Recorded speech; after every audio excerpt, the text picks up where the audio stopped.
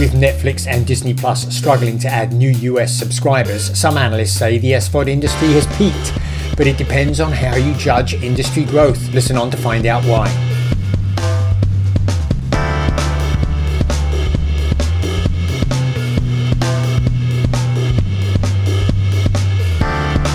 This is nScreen Noise. My name is Colin Dixon, founder and chief analyst at nScreenMedia, and today is April 6th, 2023. Data from Ampere Analysis suggests that the SVOD industry in the US has peaked. The company says average household spending on the services, it peaked in 2022 and will decline by 8% by 2027.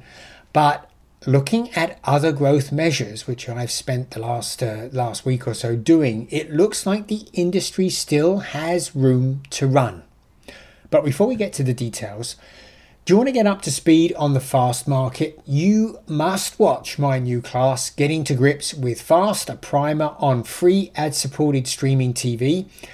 Whether you're new to or immersed in the market, we've got you covered. The class defines key terms, explains how the market grew so quickly, reveals the superpower of each of the top FAST services, and tells you where the market is headed.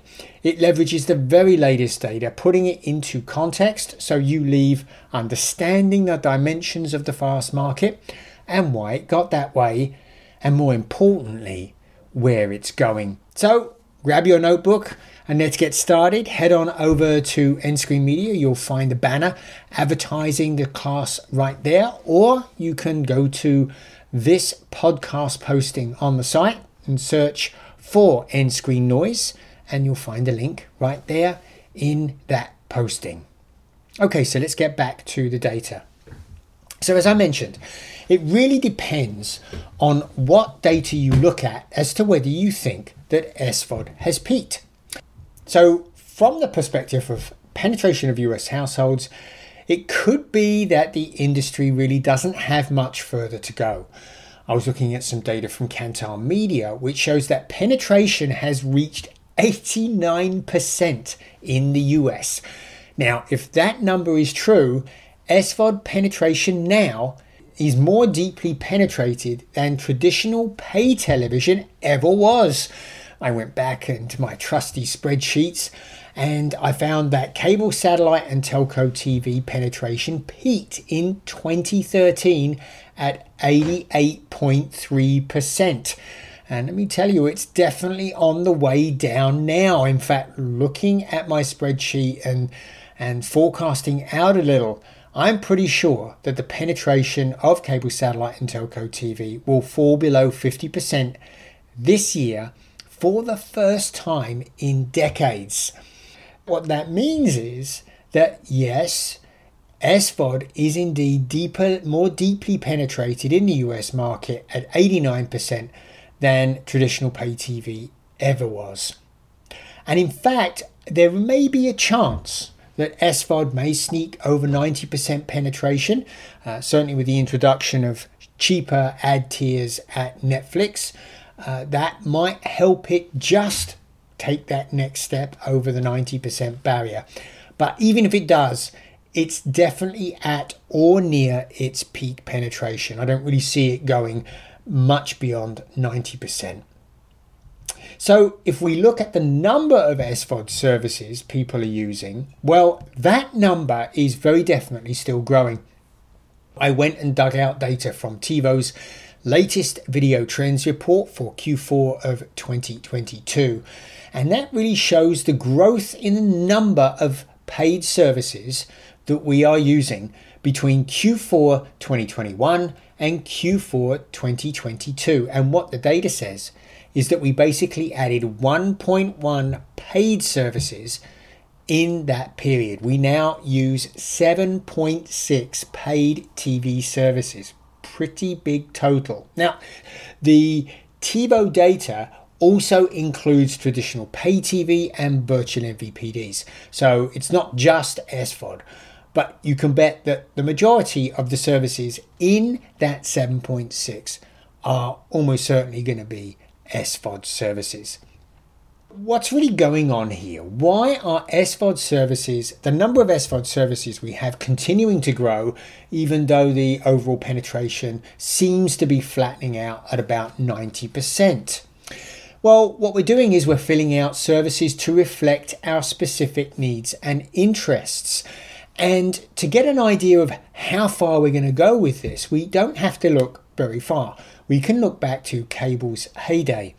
And in those days, there was lots of Nielsen data that showed no matter how many channels people threw at us, we used 17 TV channels in any month. And that about 7 or 8 of those channels were really core channels that we were using on a weekly basis. Now, the average SVOD service, certainly on the bigger ones, on the bigger SVOD services, they have way more content than the average television channel had in typical pay TV systems. So we probably don't need quite as many SVOD services as we did channels. But what we do need is special interest stuff. That's where we're really seeing, I think, the big growth in SVODs right now. We're starting to see us fill out our particular interests. And this only makes sense because the big services, they have something of everything, right? Like for example, Netflix has some anime, but it is not enough if you're an anime fan to really fill your needs, and you're probably going to run off and subscribe to something like Crunchyroll, right? That's going to be something that you want in your mix. For me, I have the big 5 services, but I still find that I want more factual content, more scientific and historic content, which is why I subscribe to CuriosityStream. I'm also, as you can tell by my accent, I'm an ex-Brit, so I'm going to want more of that stuff. So I've got BritBox, and I want to keep fit and healthy. And I've also subscribed to Studio Sweat On Demand. So there I have 3 extra services that really service my particular interests. And I bet if you think about it, you can come up with some extra interests that you would like a service providing more content for you in. However, it could be that the growth in the number of services could also be approaching its peak too. And here's why. SVOD usage in the last year actually seems to have declined just a little, at least according to TiVo. TiVo, in their latest video trends report, broke out viewing by business model. So this is based on a large survey of US and Canadian adults. So it's really a mix of those. And they really asked them which types of services they use and how much they watched them.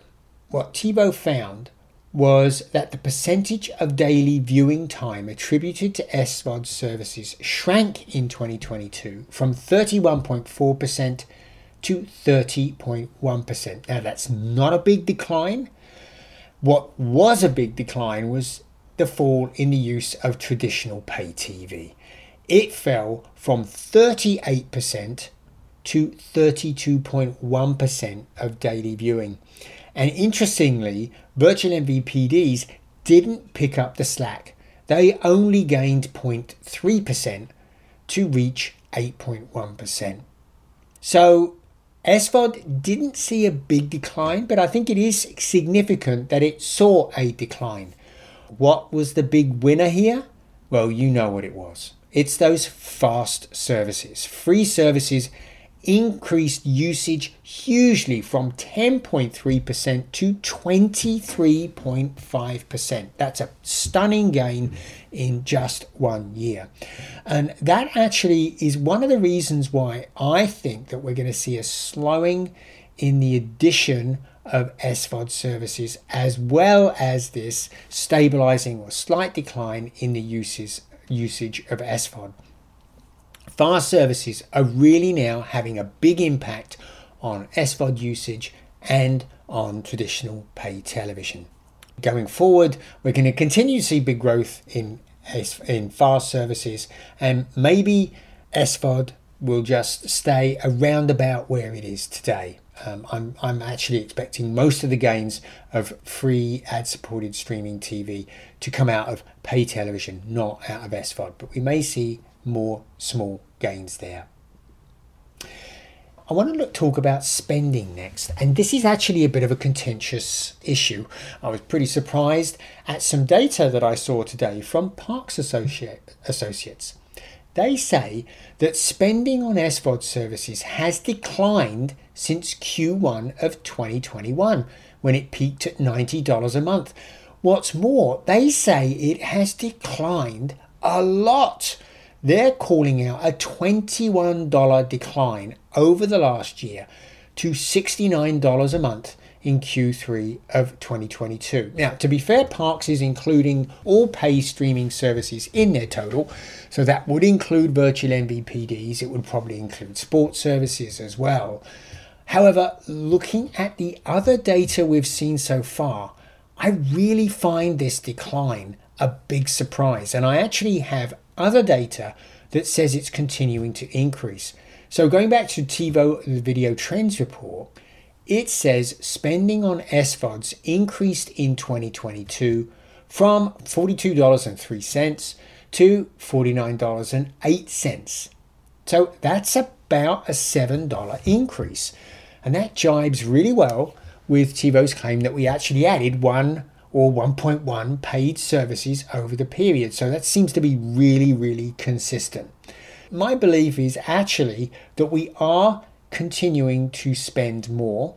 There's other evidence as well from the DEG, the Digital Entertainment Group, which tracks SVOD spending, and it certainly saw a big increase in the amount of revenue received by SVOD services in 2022. So not quite sure how Parks is calculating that, but I tend to believe that actually the amount we're spending on SVOD services is still increasing and probably will continue to increase in the next year as well.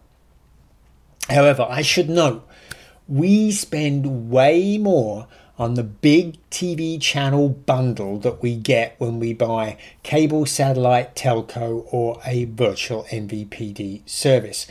We spend way more on that than we do on SVOD services. The average cable, satellite, and telco TV customer spends, wait for it, $120 a month, while a virtual MVPD subscriber spends $65 a month. That means big TV channel bundle customers spent $91 billion on their service in 2022.